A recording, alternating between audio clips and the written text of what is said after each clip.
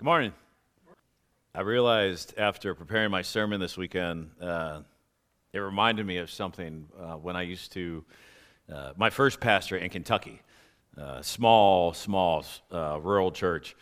And I also served tables at a country club. And one of the older ladies found out that I was a preacher. She wanted to hear one of my sermons. So I was like, oh, well, we put it on, Facebook. So I gave her my phone so she could watch it, and I was like, I'll come back in 10 minutes and tell me what you think. Just be gentle. And I came back, and she was like, very good, very good. I just have one critique. And I was like, oh boy. I was like, what is that? She was like, it's too much Bible. And I was like, praise God. And she was like, no, that's not a compliment. And I'm like, yes, it is. And she was like, no. She was like, I need something, when I go into the grocery mart or some sort of application or something like that. And I didn't know what to say at that point. I was like, I don't know. Don't steal, pay for your stuff, be kind, and share the gospel with your clerk.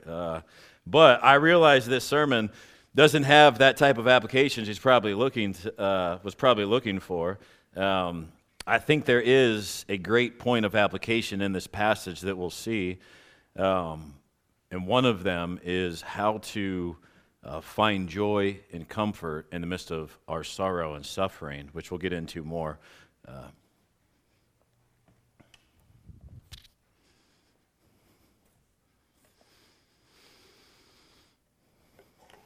Our text for today, we're continuing on in Philippians 1, 12 through 18c.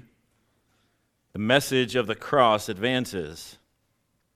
Let me open up Philippians 1, starting in verse 12. The Apostle Paul says, Now I want you to know, brothers and sisters, that what has happened to me has actually advanced the gospel, so that it has become known throughout the whole imperial guard and to everyone else, that my imprisonment is because I am in Christ. Most of the brothers have gained confidence in the Lord from my imprisonment, and dare even more to speak the word fearlessly. To be sure, some preach Christ out of envy and rivalry, but others out of goodwill. These preach out of love, knowing that I am appointed for the defense of the gospel.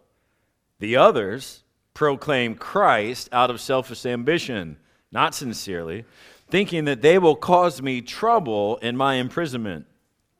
What does it matter? Only that in every way, whether from false motives or true, Christ is proclaimed, and in this I rejoice. Let's pray.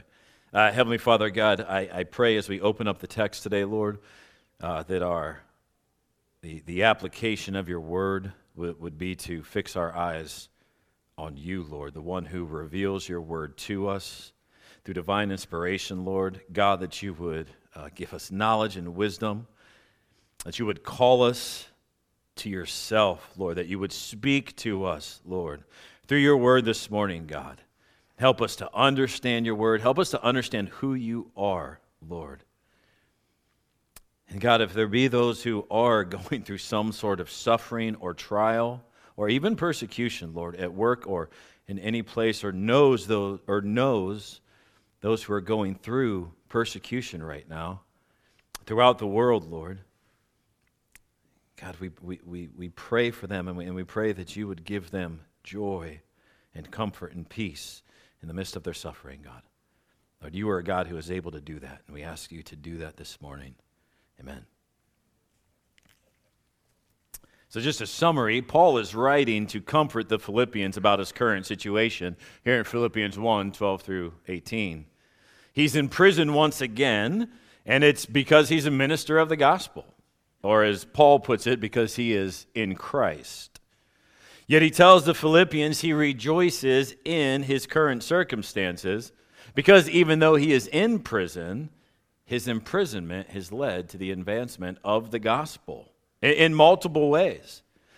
Paul says, my imprisonment has spread throughout the entire imperial guard. And even more so, the reason for my incarceration has spread throughout the entire guard. They all know the reason I am in prison is because I preach Christ crucified. And therefore, the message of the cross advances. Secondly, because of my imprisonment, many brothers in Christ have actually gained confidence in preaching the word more boldly. And therefore, putting me in prison has actually had the reverse effect of what they intended. And rather than invoking fear in our fellow preachers, it's provided them strength and boldness. And therefore, the message of the cross advances. And finally, yes, he says some of the preachers are preaching Christ out of selfishness. They're disingenuous, and they're actually seeking to bring me harm. Yet, I rejoice, because even if they preach with false motives, Christ crucified is still being proclaimed, and therefore, the message of the cross advances. Now, if you remember in the introductory sermon, or just as I reiterate from that, I said one of the themes of Philippians, the letter to the Philippians, is joyful suffering. And if I had to summarize the letter in one sentence, it would be focusing on the person and work of Christ will build unity within the church.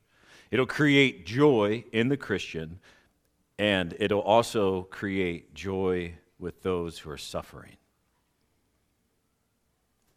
I think that's the one we focus on today, that Paul focuses on the person and work of Christ, and it creates joy in the midst of his suffering and his sorrows, in his circumstances.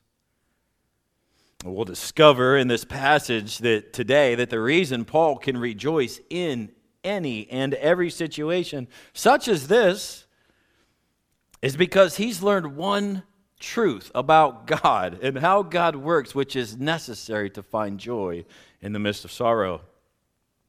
And that is, our Creator, His Creator, and our Redeemer is in control of all things. No matter if the circumstances appear bad or good, they all serve God's purposes, including our suffering. We'll see that more in Philippians. God is in control.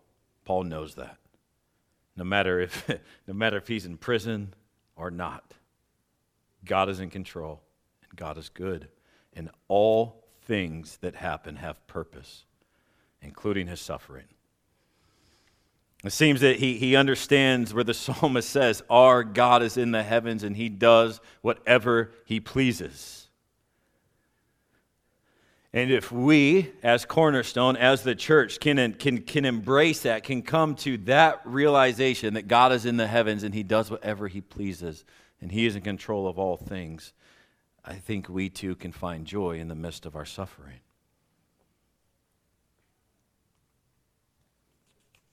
First, we only have 2 points today. We minimize our suffering by magnifying God's sovereignty. Big word. God is in control. Verses 12 through 13.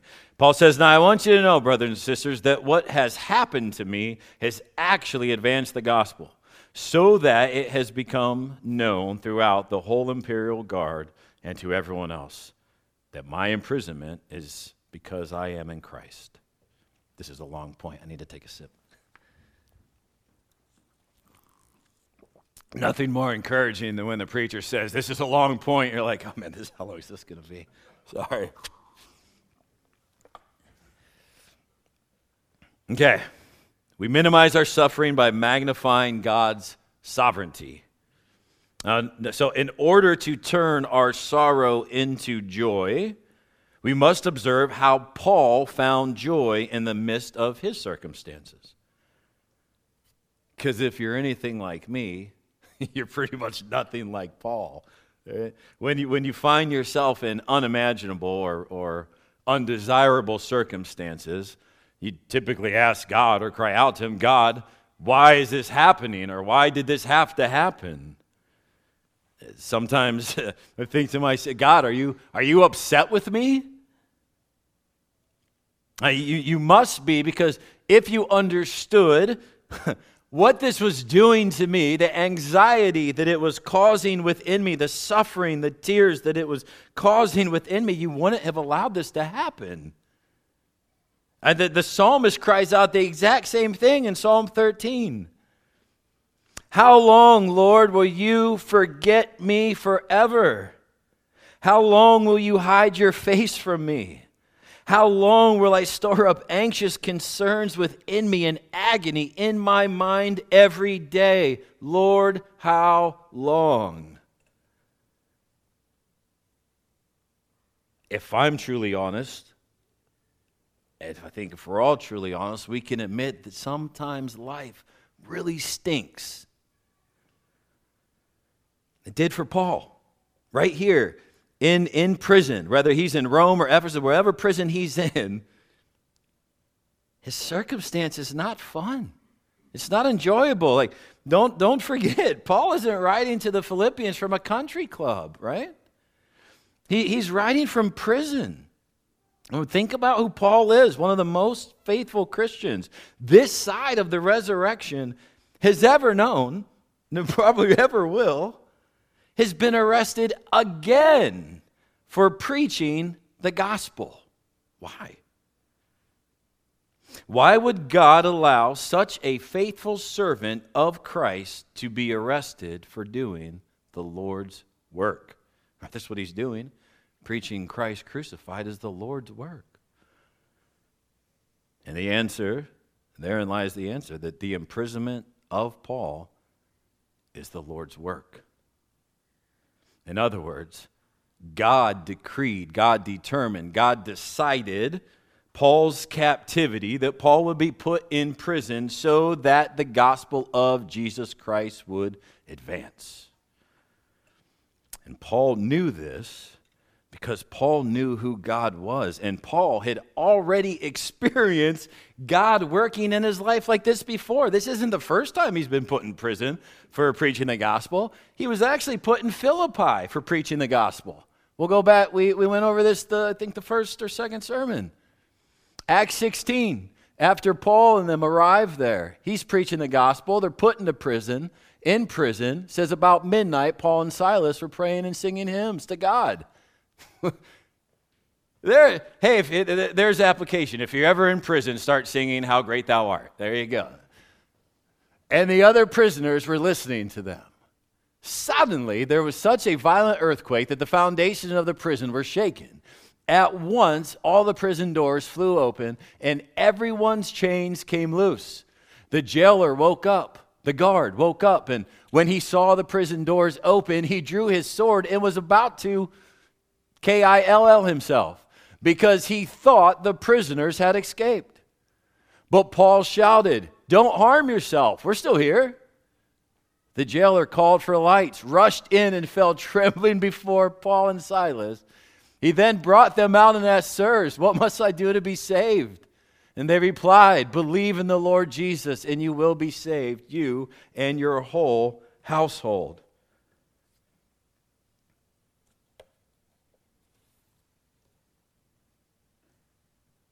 If Paul had never been arrested and thrown into jail with Silas, the guard, the jailer, and his whole household may have never heard the gospel. They may never have repented and believed in Jesus Christ our Lord, but they did. They did. So Paul's now in prison again for preaching the gospel, and he knows that whatever happens to him has a purpose, and God uses it.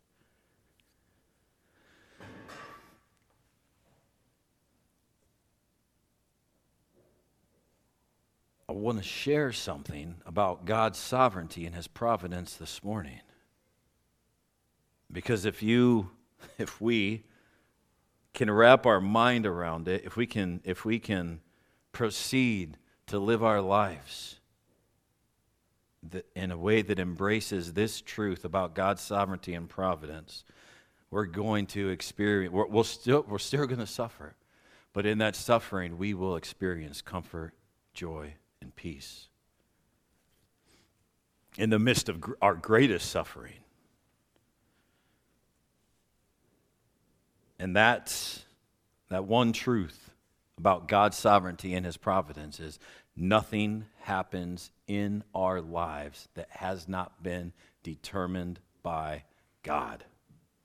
Nothing. He has determined it all, and it all has purpose.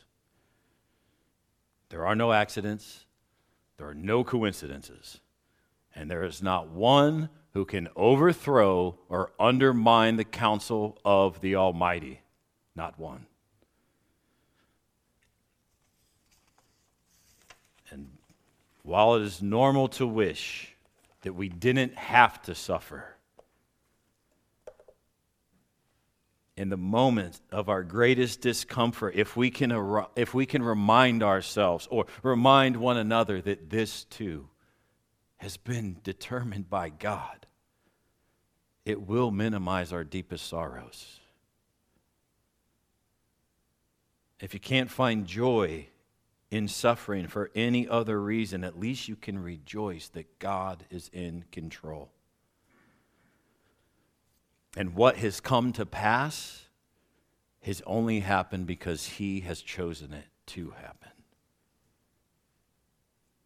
And we can't forget that he is a good God. Goodness is one of his attributes. God is love. God is holy. God is all powerful. God is all wise. God is also all good. Nothing he does is bad, evil, or sinful. C.S. Lewis captures this truth about God in the Chronicles of Narnia. If you've ever read it, it's my favorite quote in any fictional book. If you're familiar with the story, the four children who cross into Narnia through the wardrobe, they meet the beavers, and one of the beavers starts to tell them about the mysterious lion who's been gone for a while, named Aslan, and he's returning soon. And the youngest girl says to the beaver, "Oh, I should dare to meet a lion. Is he safe?" And the beaver says, "Is he safe? No, he's not safe. He's a lion, but he's good." That is how C.S. Lewis portrayed God. God is not safe, but he's good. He's good. Now, if you can't remember that illustration, then just memorize Romans 8:28. God works all things together for good for those who love him and are called according to his purpose. He works all things for good. Him working our suffering for good doesn't feel good. That's why it's called suffering. It's not the way we would have done it. And I hate to just Bible thump us or Jesus juke us or give the Sunday school answer. But when Moses says in Deuteronomy, God's thoughts are higher than ours and his ways are higher, that there's a reason the Bible says that, because we have to come to the conclusion that things happen we don't understand, but God has determined them for good and his purpose. And we remind ourselves, the same apostle, Paul, who wrote that verse to the Roman church, is the same apostle who is now saying to the Philippians, God is using my imprisonment for his glory, for his purposes. And because of that, I can rejoice. That's just good theology. I for one, I want to be there in Paul's theology. I want to know and believe that God is bringing forth his good and perfect will in every sufferable moment that I experience. I want a faith that believes beyond a shadow of a doubt that God works all things for good according to his purpose. And I want to believe that he's not a God who makes mistakes. And remember that while he's not safe, he is good. That's the type of theology we have to acquire if we're going to find true comfort in the midst of our suffering, trials, or even persecution.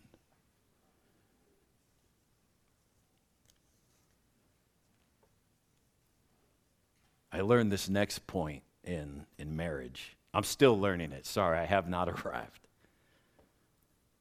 We don't need to minimize our suffering, and we don't need to minimize someone else's suffering as if it's not actually happening, or if they should just pretend that it's not happening, as if it doesn't exist. It does exist. Take Paul, for example. I mean, of course, Paul would have rather been somewhere else than prison. But his understanding of God's providence leads him to write to the Philippians and say, don't worry about my imprisonment, because my chains, these chains, are actually God's intentions to set the gospel free. These chains advance the message of the cross. The application from this passage, it's not to minimize our suffering. It's not to minimize someone else's suffering. It's not to minimize suffering at all. Instead, the application, or our goal, like Paul's, is to magnify the sovereignty of God. Because by magnifying the sovereignty of God, what happened? Paul's suffering was minimized. And so shall ours be. So in other words, if you want to find joy in your sorrows, then do as Paul is doing here and focus your thoughts on the infinite wisdom and power of God, who is in control of all things. And that, it's not just going to take you out of the sorrow, but it will minimize it. And God is able to create joy. God is able to stir up affections in your heart and mind for Him, even in the worst circumstances imaginable. I've seen it, and you probably have seen it too.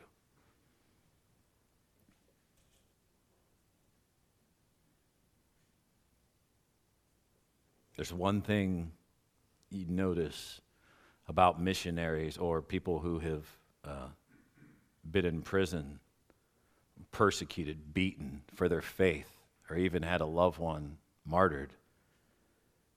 They always seem to have experienced this glory of God that none of us have ever got to experience. And they always want to be back in that moment because that's when they felt God nearest. And I'm so human and sinful. I'm like, that sounds great. I don't want to be there. I know I should want to be there. But no matter if we want to be there or not, the Lord is going to take us there. Maybe not persecution, but He is going to put things in our path that aren't desirable. It's probably a good time as any to quote William Cowper's poem, God moves in mysterious ways. Because if any Christian if you ever have time to read him, read. I don't know if it's an encouraging read, but he was so discouraged and depressed. If there's anyone that's ever been in the deep pits of depression, it was him. And ironically, the substance of his poem, God's sovereignty and providence, is responsible for providing strength and encouragement to millions of Christians who have suffered.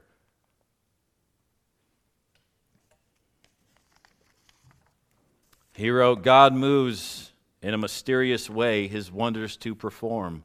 He plants His footsteps in the sea and rides upon the storm. Deep in unfathomable minds of never-failing skill, He treasures up His bright designs and works His sovereign will. Ye fearful saints, fresh courage take. The clouds ye so much dread are big with mercy and shall break in blessings on your head. Judge not the Lord by feeble sense, but trust Him for His grace. Behind a frowning providence, He hides a smiling face. His purposes will ripen fast, unfolding every hour. The bud may have a bitter taste, but sweet will be the flower. If you can arrive there, that's a good place to be.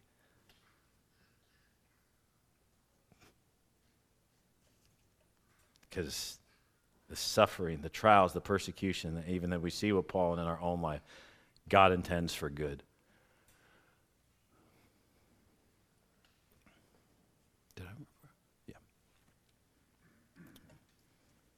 In verses 14, Paul says, most of the brothers have gained confidence in the Lord for my imprisonment and dare even more to speak the word of God, fearlessly. To be sure, some preach Christ out of envy and rivalry, but others out of goodwill. These preach out of love, knowing that I am appointed for the defense of the gospel, appointed to suffer for the gospel. The others proclaim Christ out of selfish ambition, not sincerely, thinking that they will cause me trouble in my imprisonment. What does it matter? Only that in every way, whether from false motives or true, Christ is proclaimed, and in this I rejoice. Verses 14 through 18, they just continue to reveal more of the mysterious ways God is working to accomplish His will.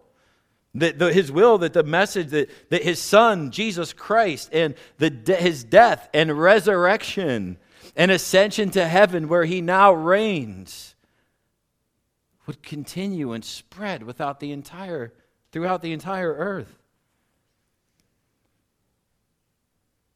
And not only has Paul's capture led to the gospel being spread throughout the guard, but other preachers are now gaining more confidence in Christ. And they're becoming more bolder preachers than they were before. And Paul's circumstances continue to demonstrate what man thinks will prevent the will of God is actually what serves as the means to fulfill God's plans. Augustine summarized this doctrine perfectly in one sentence. That is, he summarized regarding man's sinful intentions actually completing the will of God. He said, the works of the Lord are great because they are unspeakably strange and wonderful. Even what is done in opposition to God's will does not defeat God's will. The works of the Lord are great because in a way unspeakably strange and wonderful, even what is done in opposition to God's will does not defeat God's will. My wife asked me how many illustrations I had or what illustrations I was using in the sermon, and I said, well, I think she was asking if I was using any family illustrations, especially when she's not here. But I said, I don't know that I'm real, well, except to C.S. Lewis, I don't think I'm using any, but I'm quoting a whole lot of people and reading from great poems. I mean, it's, Augustine, 4th century A.D., Cowper, 17th, 18th century, Paul, 1st century, have all talked about God's sovereignty and His providence, and yet in 2022, it's still a mystery to us how it works, but it's a mystery how God uses sin in it for good, or man's intentions for evil. God uses it for good. That's painted across the pages of Scripture. We see this truly come to fruition in the life of Joseph and his brothers. The end of Genesis tells us that Joseph was God's chosen instrument to preserve the lives of many.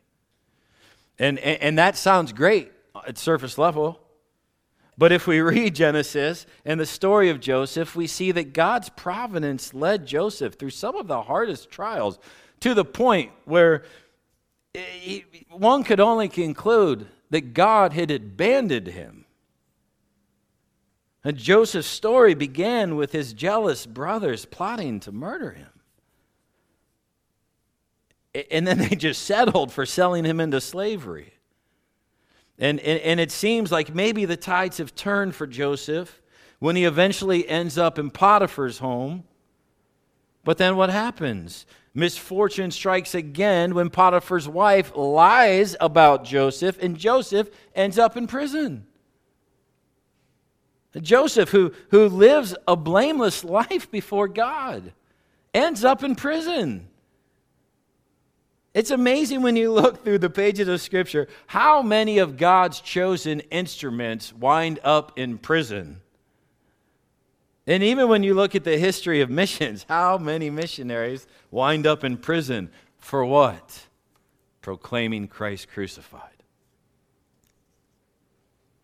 Sorry, that was a side note. If you recall Joseph's imprisonment, it eventually leads to Joseph getting out and ruling under Pharaoh. Once he received revelation from God that there was going to be a famine and how to handle it, Pharaoh put him in charge. And it was Joseph's appointment to leadership which God used to spare many lives from starvation, including his brother Judah, who the lineage of the Christ would come through. That's a whole nother theological point. We don't have time for that this morning. But this one moment where Joseph is going to save lives from starvation and hunger, and God is preserving his people. That one moment in time, everything that led up from Joseph's life led to that moment. His brothers wanting to kill him, his brothers putting him in the hole in slavery, him going to Potiphar's wife lying, him ended up in prison. All had a purpose. As eventually the news that Egypt has food spreads from Egypt all the way into Canaan, where Joseph's family lives, his brothers, and Jacob, their father. Now, you know the rest of the story. I hope you know the rest of the story. His brothers come down to Egypt, where they find out their brother Joseph is still alive, and he welcomes them into their home. Cliff notes. And then after their father Jacob dies, they come to Joseph, terrified he's going to get retribution for what they did many years ago. And what's his response? Do you remember his response? Don't fear, brothers. I won't harm you. You have nothing to fear. Why not? And what's he say? Because what you intended for evil, God intended for good.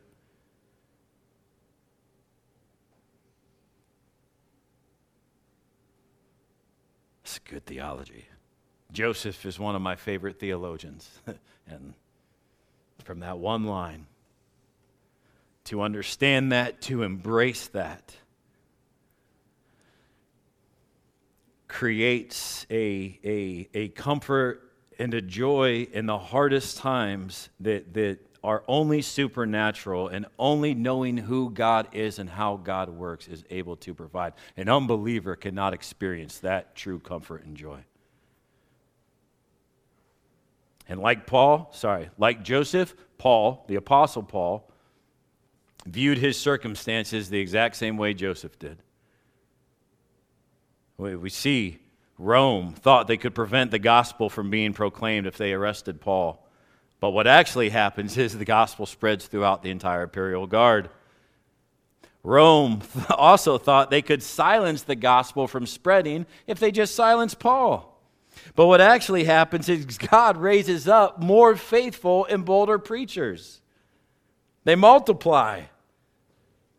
And finally, we see some of these men who are trying to cause harm to Paul intend to harm Paul by their preaching. But what does Paul say? Yeah, they try to harm me.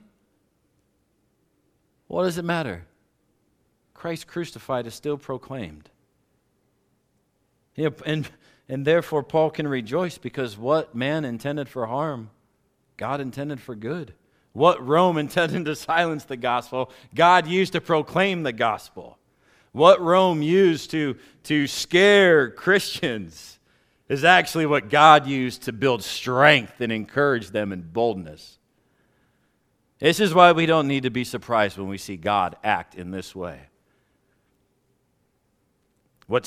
Because what seems like the most unlikely circumstance for the gospel to flourish can be the exact condition that God has chosen. One of my favorite quotes, I think it's my last quote, by Tertullian, who said, "The blood of the martyr is the seed of the church." Which means when Christians are persecuted for their faith, more people always seem to get saved. God uses the blood of the martyr to just sprout up the church and believers in Christ Jesus.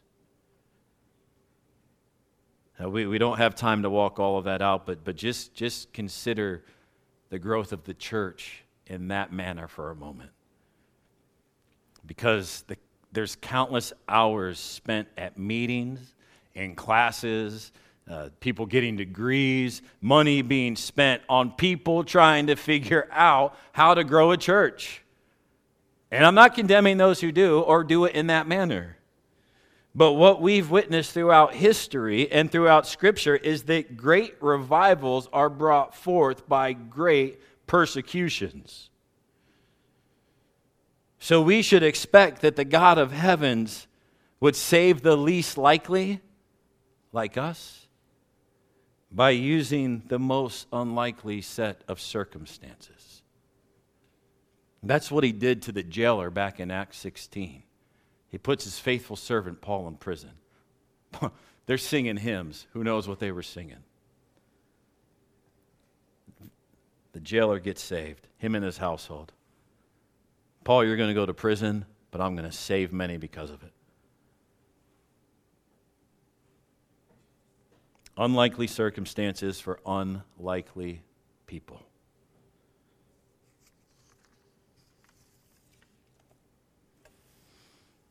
Some people don't like God's sovereignty and God's providence. I probably should have spearheaded that at the beginning of the sermon rather than at the conclusion. It's a tough doctrine. It's hard to understand. It's hard to embrace. But there's one ultimate reality that I don't think can be denied, where God uses evil for good. And that's at the foot of the cross. Because while evil men reviled Jesus and his disciples rejected Jesus, while Judas turned on Jesus and his own people and religious leaders shouted, "Crucify Jesus," while they spit on Jesus and crowned him with a crown of thorns and tore Jesus' clothes and speared Jesus' side, and while they nailed his hands and feet to a cross, while all of them intended harm toward Jesus, the message of the cross says that God intended it for good. And the scriptures say that God intended it for our good. Unlikely sinners who were undeserving of God's grace. And because Jesus rose from the grave, the message of the cross advances. The message that the Son of God came to the earth through the virgin birth to be a human like us, in order that one day he would be crucified in our place, the innocent taking the punishment for sinners such as you and me. The sinless receiving death so that the sinful would receive reward. That reward is life. That is the message that God has preserved throughout the ages. No matter what man, no matter what Rome, no matter what this world has done to prevent that message, you cannot prevent a message that is no longer in the grave. Let us pray. Heavenly Father, God, I pray that whom you are, how you work, what you've done, how you accomplish your will does not always align with ours, doesn't always look like we want it to look like, but you do it for good and it has purpose. And I pray that no matter where we are today with your sovereignty or providence, God, that we can go to the foot of the cross. We can go to Isaiah 53 that says it was your will to crush the Messiah. And he was pierced for our transgressions and crushed for our iniquities, Lord. God, your plan to kill the innocent son, Lord, through men's evil actions turned out for the salvation of many, God. And Lord, we thank you for that, and you are worthy to be praised. In Jesus' name, amen.